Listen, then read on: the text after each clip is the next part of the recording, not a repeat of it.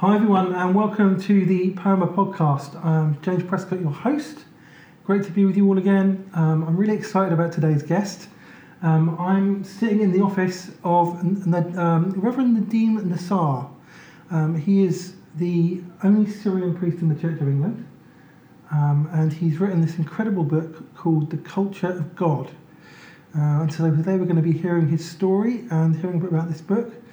I'm following in some famous footsteps interviewing Nadim today because Prince Edward has interviewed Nadim 6 times, so I've got a lot to live up to.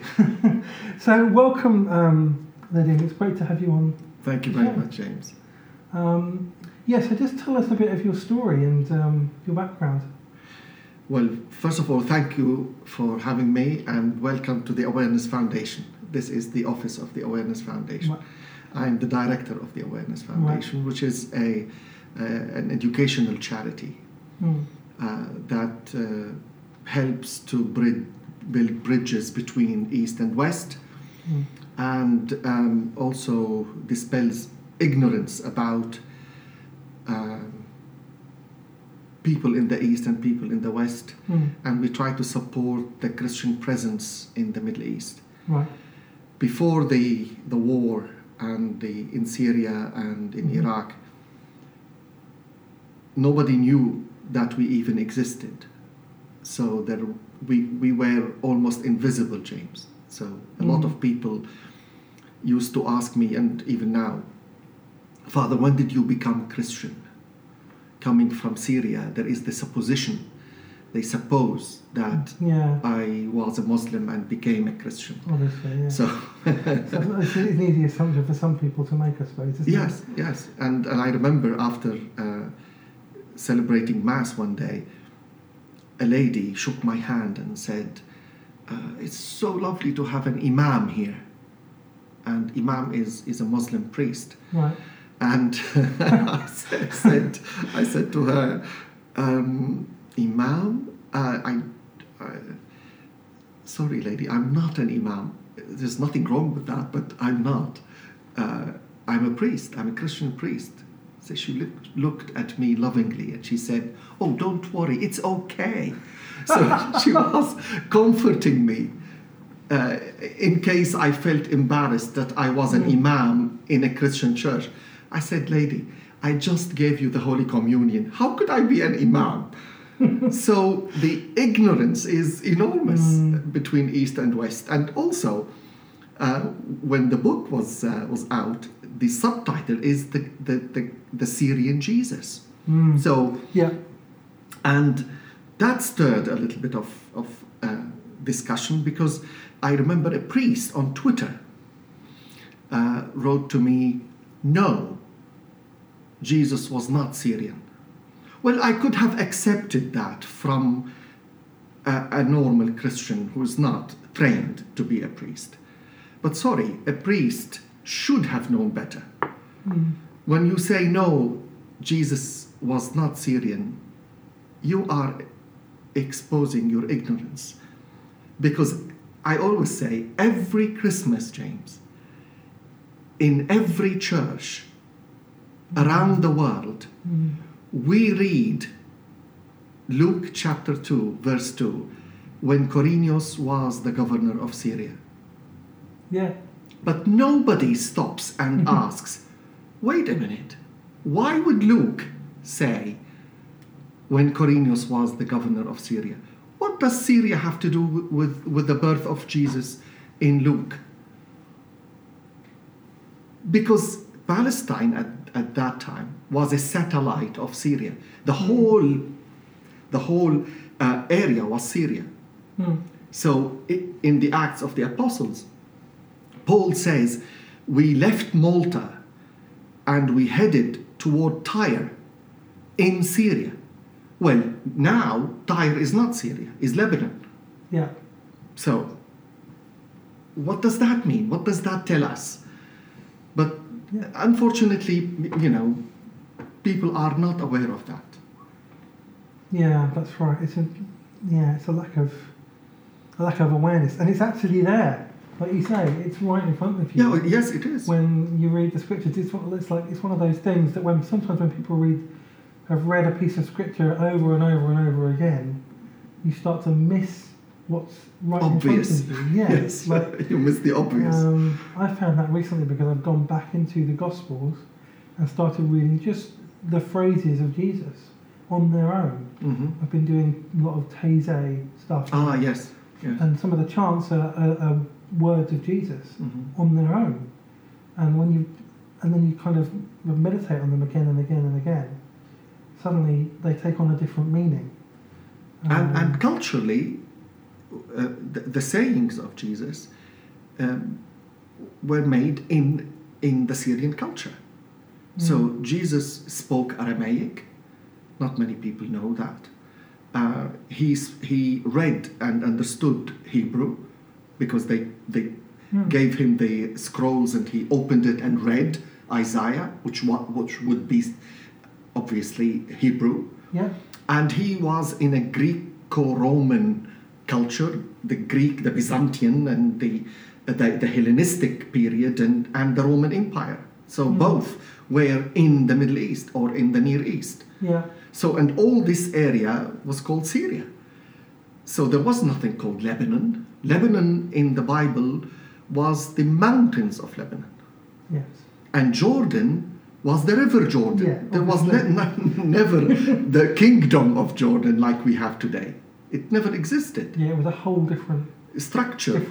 And different divisions of the area. And there were the Phoenicians. I come from the coast of Syria, Latakia, which is a port in Syria, on the Mediterranean Sea. So I grew up by the Mediterranean Sea, which was beautiful. And then I studied theology in Beirut, which is also on the Mediterranean Sea. But all that was called Syria. Simple. And what brought you to the UK and the Anglican Church in the UK? I came after I was studying in Germany. I was doing my PhD in Germany in systematic theology. And theology, by the way, has nothing systematic about it. I agree. But my discipline was called, or is called, systematic theology. But you know, and the last year, I felt I needed literature for my PhD in English because I was writing the thesis in English, and the program itself was in German. Because I asked the university if I could hold something in English so that I don't lose my connection to the English language. Yeah. Because I wanted to go back to the Middle East and teach. So, and I was going to teach in English, not in German. So,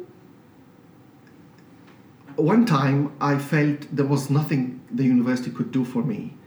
And every English book in theology lasted, well, I waited for a month to get a couple of books. I mean, it was very difficult. So I wrote to Cambridge, Westminster College, Cambridge, which is the United Reformed Church college. And I came to Cambridge on sabbatical, and I was a visiting scholar. And I had the wonderful opportunity in Cambridge to use the library and all this. Suddenly the whole world of English opened in front of me. And for my PhD was fantastic. And then Westminster College asked me to teach. And after I taught, they wanted me to apply for a job in Cambridge, but it didn't work because I at that time, I was not a doctor, I was a student. So the university wanted a PhD, a doctor, not a student. Anyway, the URC asked me to apply for another job in London, which is the senior chaplain to the universities in London. Right. So I did, and I got the job. So I moved from Germany to London to be the senior chaplain to the universities and colleges in London. My mother is Greek Orthodox. She is Syrian, but she is Byzantine Orthodox, Antiochian. And my father was Syrian by denomination, was Presbyterian. It's an interesting combination, my father and my mother, a Presbyterian and an Orthodox. And the Presbyterian church in Latakia originally was Scottish Presbyterian, believe it or not. Wow. Wow, yes. The missionaries that came to Latakia were from Scotland.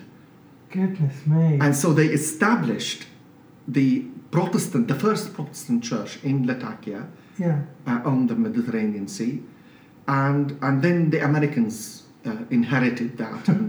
And now it's the Presbyterian church in Latakia. So I grew up in... That's incredible. Yeah, wonderful combination between the Orthodox heritage, which is wonderful, and the Presbyterian background. So there's a rich heritage there that you have. Yes, very much. In terms of your background, the way you grew up, and then where you trained. Yes, I was trained in Beirut, in Germany, in King's College London. I was a student at King's College. It was a wonderful journey, spiritually and academically, to reach to that stage. But the more I left, the more I felt the time was running and I was away from Syria, the more I appreciated my culture. Right. And the more I could look back at my culture critically. Yeah. The more I appreciated and the more I could look critically and analytically on my culture. The whole book, The Culture of God, came from the idea that I looked back at the Syrian culture and I felt, goodness me, the Syrian culture after 2,000 years is today not much different than from what Jesus lived 2,000 years ago. Wow, that's fascinating. So I lived, I grew up in the 60s and 70s in an environment not very far, culturally speaking, from Jesus' culture. So, and that kind of brings us to the book, really. Like, what? I mean, you've talked a little bit how the book got birthed. What was the journey, and what's the book about? I mean, in the book you talk about the culture of God. There's 3 different areas that you mentioned. So, what are those 3 areas? What are they teaching? Before that, I tell you about the 3 cultures we should know. The title is very simple. The culture of God. There are 2 words: the culture and God. So the basic definition of culture is the outcome, the result of a group of people interacting with each other in a certain place, in a certain time. So what is the outcome? The outcome is language, art, music, and religion, and history, and all those things. The way we dress, the way we eat, what we call culture. This is the outcome of those people interacting with each other. Put that aside. So let's go to God. If we take the definition of God according to the Christian faith seriously, that God is Trinity. Yes. If the Trinity is the reality of God, not a projection, a human projection on God. If the Trinity is God really, Father, Son, and Holy Spirit, interacting with each other eternally outside the limitation of time and space, then there is this interaction between the Trinity is producing culture. Yeah, makes sense. So it's the same image, but we have no access to it.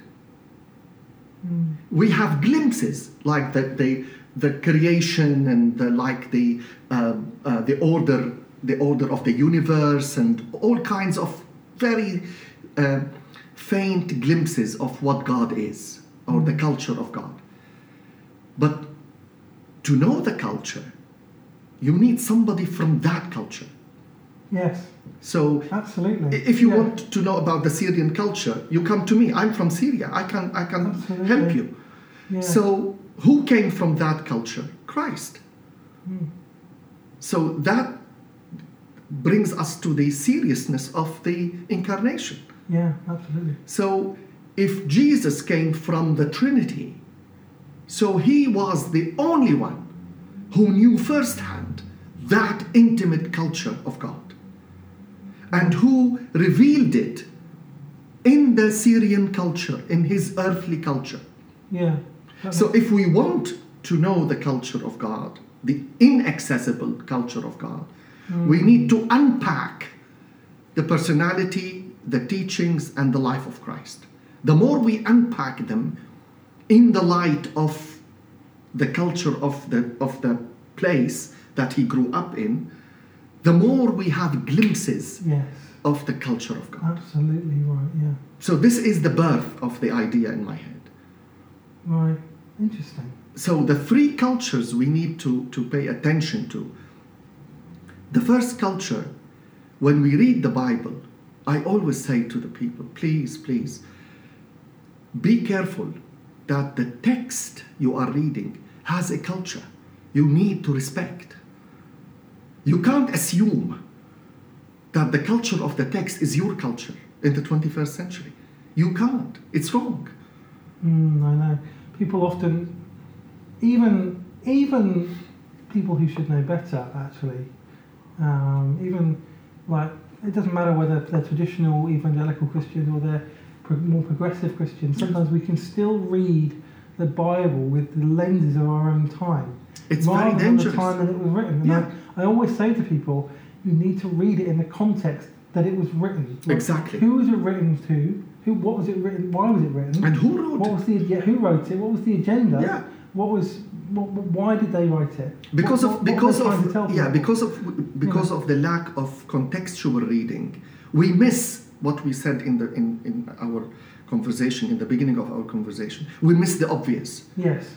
Because we take things for granted as we read, because we think at that time it was exactly like now. Yeah, for some reason, I don't know why we do that. I don't think people do that deliberately. I think it's No, just no, it's no, just not an deliberately, assumption but just, that yeah. because of our cultural conditioning. I think Exactly. it's called somebody. I don't know who said this. The curse of knowledge. I think something where we start to assimilate everything that's now, and we try and transfer that onto something which is Yes. hundreds or thousands of years old. And we read it through our eyes instead of through the eyes of the people at the time. Not deliberately, as you said, but it happens. Yeah. All the time. So that is the first culture we need to pay attention to. The second one is your own culture. When we read it, our own culture we live in. Because you can't make sense of what you are reading spiritually and to make it fruitful to your life if you don't know the culture you live in. The challenges, the advantages, what kind of culture you live in, what the needs are, and all those things. So we need to pay attention to the culture of the text, my culture, the reader, and the third culture is the culture of God, which transcends both. Yeah. Which takes both into a third level. Which shakes us in a way. Yeah. I'll give you an example. The birth of the idea in my head was when I read over and over and over again exactly what you said now you are doing with the sayings of Christ. When the Pharisees brought him the woman caught in adultery. Yeah. They were peacocks. They came and they knew they got him. Yeah. They brought this poor woman and they looked at him and said, "Now, let's see what you think. Shall we stone her or not?" Yeah. So they thought they had a trap that is perfect. And they would destroy him. That was their aim. It even says that in the scripture, doesn't it? Like, because they wanted to trap him. To destroy him. Yeah, destroy his reputation, his impact on the people. That was the aim. So, if he had said, "Let her go," Yeah. then it means he's breaking the law. Yeah. A blasphemer. Mm. If he said, stone her, so they will turn to the people and say, what's the fuss then? Mm. He's one of us. He's a Pharisee. We say also stone her. So why are you following him and making such a big fuss about him? Mm. Well, he's, after all, he's a law teacher. Yeah. So, perfect. Yeah, there's no way out. Nothing, no way out. Yeah. So when he stands up after his holy silence, what I call it, a holy silence, doodling in the sand. Yeah. By the way, if you had lived in a coastal city, you know what doodling in the sand means, because there is sand everywhere. Yeah. So you just bow down and you doodle in the sand. And what does that mean? It's just listening. I see. say in the book, I used to have a dear friend, my childhood friend, who was a fantastic storyteller. Right. And he had a reservoir of stories that I adored. So I would choose the story I want to hear. I wanted to hear. And then he would tell me the story. It's fantastic stories. And I would listen to him and doodle in the sand. It's exactly what I did in my childhood. Right, and that's what Jesus Growing did. up, exactly. Right, he's listening to them. Yes, he was listening, doodling, and this is the holy silence. Giving them, all of them, the opportunity to say whatever they like. It's your chance now to tell me what you want. So the Pharisees spoke, the crowd were shouting probably, put yourself in the scene. So the woman was trembling, she didn't know what to say, she was caught in the act. And he gave them the opportunity to say what they want. And then, after they pontificated and talked like peacocks, he stood up and said his incredible sentence. Who has no sin, let him cast the first stone. Simply, James, this sentence doesn't belong to us. Doesn't belong to our humanity. No, because none of us can say it, can we? No, we couldn't have reached that. Because only somebody who had the right to throw a stone could say that. Yes. And none of us would have had the right, or we would have thought, or had the ability to think, to say such a sentence. This sentence doesn't simply belong to a human culture. It belonged to the heart of God. Yeah. He revealed a piece of God's passion. Yeah. I love that story. I've always loved that story because it's about grace and because it levels everybody. Yes, and there's no divisions, boundaries. And he lifted them all, the Pharisees, the crowd, and the women, to a different level of existence, and showed them what St. Paul says, yet another excellent way to think, to act, and to appreciate each other.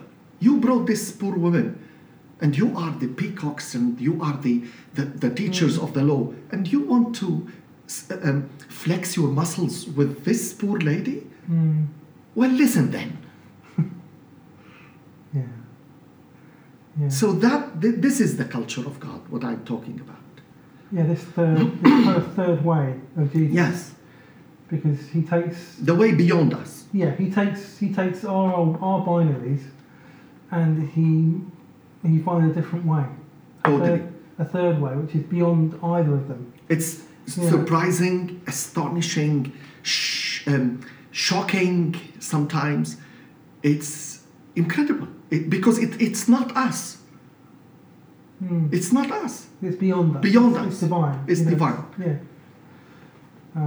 But he said it in a way that everybody would yes, understand. That's the Jesus. You see, this is it. He says it in our Yeah. language. And for our culture, and for every culture, and for every time. Yeah, because that is a timeless. It's a universal, Timeless truth, timeless, because Yeah. it's divine. Yeah. It transcends every. Yeah. All the barriers That's of culture and backgrounds and faith and you name it. That's what I love about the words of Jesus, is that they somehow all transcend that. They don't belong in any category or any time. They just transcend it. Like, you can read it, and it will speak to you where you are. Yes. At that moment. It meets you where you are. Yeah. The word meets you. This is the whole idea of the culture of God, that culture meets us wherever we are, in our point of need. Yeah. Whatever that need would be. That sounds very. My own experiences recently, I left a church that I was in because I wasn't able to express my faith in the way that I wanted to, and it was kind of very big, charismatic church, very centralised, and I left and I joined this very small community, liturgical community, contemplative, new monastic community, where we did a lot of liturgies and chants and teze and agpe meals and Eucharist. And I found that those simple liturgies, which were grounded in Scripture, kind of allowed me to encounter Jesus again. You know, free of all the trappings of church and even from of religion, just shooting right at the core of Jesus. And just my concern is when we replace the culture of God with the culture of the church. I agree completely. It concerns me deeply. Whatever the tradition is, so it becomes your denomination becomes the culture of God, which is really wrong. No church could replace the culture of God. Exactly. No culture in any church, whether you are liturgical, whether you are free, whether you are meditative, whether you are intellectual, it doesn't matter. But don't allow the, what is it called, the churchianity to replace Christianity. The heart of Christianity is the person. It's not the church, it's not the book, it's not an idea, it is a person. This is the whole mystery of Christianity. It's the Christ, isn't it? Because of that, I say Jesus didn't come to establish a religion. No. It is it's a crime against Christianity to call it a religion. We are not a religion. We are religion plus a lot of things. We are a philosophy plus a lot of things. We are a school of thought plus a lot of things. We are the following of the truth, which is a person. It's like the divine way to be human. Yes. This is the belonging, what I talk in the book.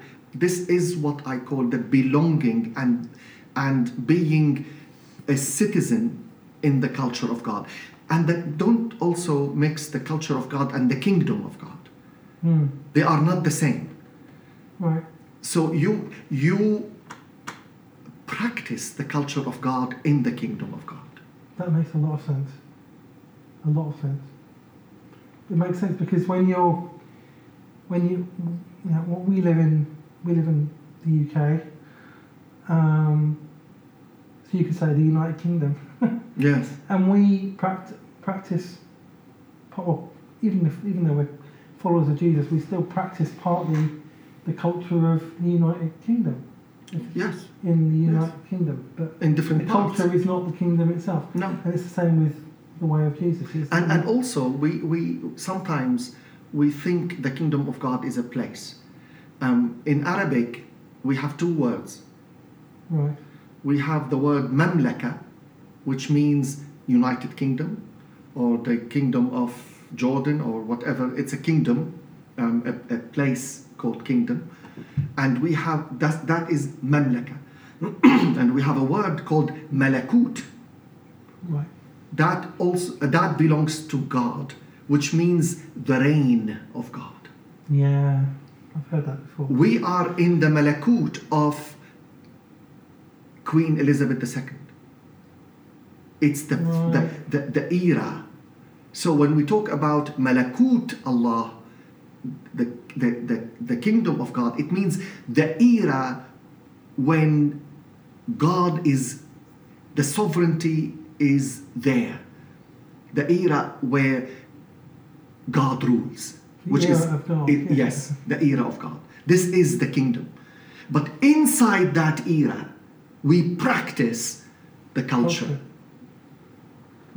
The passion of God. It seems so logical when you talk about it like that. You know, it just seems quite obvious. You know, yeah. And it's going back to this. When we explore the original language of the scriptures, we understand what it is more. Oh yes, absolutely. So we understand that it's not just about a kingdom as we define it. It's about the era of God, and it just gives us a great understanding. And also, it's very important to understand, and that we struggle a lot about in the Middle East because of the Islamic influence. In Islam, there are two very defined concepts of heaven and hell, and that starts after you die. Right. That's Islam. So and there is a reward and punishment. You go to heaven where there are physical pleasures and emotional pleasures and all kinds of pleasures, including the very, very physical, very sexual even. Right. Okay. That is heaven. And hell is fire. It's Right. Physical tormentation, physical suffering. And sometimes we are under that influence in the Middle East. But in Christianity, there is no sharp definition of reward and punishment and heaven and hell. Because the kingdom of God does not start when we die. No. It starts the minute you believe in Christ. And this is the wonderful thing that I always say to my evangelical friends. I don't want to evangelize because I'm worried about people to go to hell. This is the wrong motivation. Absolutely right, yeah. So I want to evangelize because I am passionate for everybody to taste the quality of life in Christ now. Yeah, that's it. That's what it's about. And then don't worry about the death and suffering and what happens in life. Don't worry about that. You will be empowered to deal with it. It doesn't mean a good life and prosperous life and life full of roses. Doesn't mean that. No. But it means when life throws at you difficult times, you are empowered. Yeah, it sustains you. Yes, and the culture of God, when you are in the culture of God, you are empowered to face those difficult times. Yeah, absolutely. It just makes so much sense. Well, the whole idea of heaven and hell never made any sense to me. A God it's too childish for me. Yes, and the way I thought about it as well was that if a human father was like that with his children, saying, love me, do what I want, follow me, and you'll be happy forever. If you don't do what I want, I'm going to burn you forever. We would put that guy in prison, you know. No father would say that to his children. That father would be at a child. Mother. You know, I'm in at child protection conferences, and that father would be at a child protection conference. at the very least, and God isn't like that. No, God is a parent, whether a God in an image of a father or an image of a mother, which is a wonderful image of God. We do a lot of introductions. Yes, which with are mother. with mother God and female images of God. And Yeah, really great. some people think that image is far from the Middle East. Actually, the Middle East is extremely matriarchal, but we are matriarchal behind a very thin veil, and in front of the veil is patriarchal. Yeah. So in a way, my father, bless his soul, he used to say, I am the head of the family as long as your mother allows me to. Yeah. So he was joking in it, in saying that. But actually, there is a lot of truth in it. I grew in a family that my mother made everything possible that my father was the head of the family, but she knew that he would not be there without her, and he knew that. They were both aware. Yeah, that makes sense. Yeah, I mean, I'm trying. One of the things that I do a lot, people who know my work and see me on social media as well will know that I'm very passionate about bringing down patriarchy and getting rid of that, and especially in the church, but in culture generally. It's even more prevalent in America, I think, because it's such a evangelical culture, and it's tied to politics, and it's not quite the same in the UK, but nevertheless, you can still have. It's very male orientated. Very patriarchal culture. Yes, yes. And that's got to end, and it's got to be. I try and empower and encourage women and if you look at the life of Christ, he never acted as a patriarch. No, he never acted as a patriarch. No. Jesus empowered women. I mean, very much so. The first person to preach the gospel was a woman. Who discovered the resurrection was a woman. Yeah. They followed him. They sustained him. But as I said, the Middle East is on the surface it is patriarchal, but once you scratch beyond the surface, is very much the women's world. That's interesting. Yes. I wouldn't have known that. Yes, very much so. Very much so. Would know that. And whatever you see, this macho, patriarchal thing in the media in the Middle East, and how the Middle East appears, actually beyond that is a completely different world. Interesting. Because it's funny because how the media portrays it is very patriarchal. But I'm not saying that but there is no. You're from the Yeah, Middle East, yeah. so you know better than the Western media. Yeah, but I'm not talking about the Gulf countries. Right, I see. I'm not talking about the peninsula, the Arabian Peninsula, Saudi Arabia. Right. I'm not talking about that. I'm talking about the Near East, right, where Christ lived. The Near East, where at the moment Syria, Lebanon, Jordan, Palestine, and Iraq. So in this area, I'm not talking the Gulf and the peninsula, the Arabian Peninsula is completely different culture. Right, I see. It's very different. We are very much less tribal. We are family orientated, but much less tribal. We don't you don't see a tribal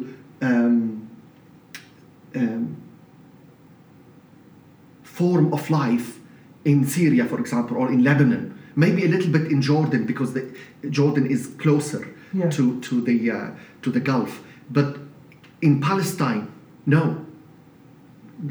We are, yes, family orientated, yes. And because of that, Jesus challenged family. And he said, who loves mother or father. It makes sense, doesn't it? Yeah. Then suddenly, you see, again, it's another example of when you understand the culture and the context that Jesus is. Looks different. It's like, that's why he said that. Because people maybe worshipped the idea of family and put it above God and put it above serving God. And so he's trying to say, when he says, hate hate your family or hate your wife or hate whatever. He's actually just saying, don't put them above God. Yes. And I know it's in recognising that it's easy to do that, and that's the culture that we live in. But God is above that. You know. When I was appointed a pastor in Latakia, my hometown, there was a flat for the pastor. I couldn't live in it because I was unmarried. An unmarried man must live with his parents. Goodness, wow, didn't know that. So I was in my 20s, and I had to live with my parents, and the pastor's flat was empty. Goodness. So well, we need to understand the culture you do. in order to go deeper in the sayings of Jesus. You can't assume that Jesus was born under Big Ben or under the Eiffel Tower. No, obviously. and suddenly you take a saying and you immediately throw it into your own culture and you want to make sense of it. It doesn't work all the time. Sometimes it works, but most of the times it doesn't work like this. You have to dig a little bit behind the text to see why it was written like this. What did he mean by that? And then you apply it. Then when you apply it to your own culture, you know how the limitations. You know where it works and where it doesn't work. Yeah, I mean, we've already, like, even just in our conversation today, we've had about 2 or 3 examples of stories of Jesus and things that Jesus said or did that when you put the culture on top of it, they suddenly make so much more sense. And you understand it better. And you understand it better, yeah, because that's... And in the book there are a lot of examples from his life, from his encounters. Well, some you would it would shock you how if you look at the incident from a Syrian perspective, it's different. Suddenly it's different from anything you have heard. And I just want to throw a challenge. I'm not going through it because it takes time. For example, the Syrophoenician woman. When Jesus met the Syrophoenician woman and said, it's not right to throw the bread of the children of Israel to the dogs, to the children, to the dogs. Why did he call her a dog? She was only a wounded woman with a sick child, and he was harsh with her. If you go to all the commentaries, they try to defend Jesus. But if you know the Syrian culture, you don't need to defend Jesus. You would understand the whole culture around it and why he said that, and to whom he said that, and who should understand what he said. Because it means something totally different. Completely different. So you read it on the surface and it looks like one thing. Yes. But when you understand the culture and the context, it looks completely different. Yes, it's completely different. But you need to read the book. So read the book, everyone. The Culture of God. It is out now. It's on Amazon and everywhere else. Everywhere. And yeah, this has been a really fascinating discussion. I feel like I've learned a lot. And I'm excited. I didn't get a chance to read the book before we did the interview, unfortunately, but I will definitely be reading it now, and excited to read it, really, because I just think it's so... I've always thought it's really, really important to understand the culture and the context of where Jesus lived. And so, because then you can understand what he's saying when he's saying these things. And we've seen today that there's a lot of examples of that. So thank you for sharing that with us. Thank you, James, for having me, and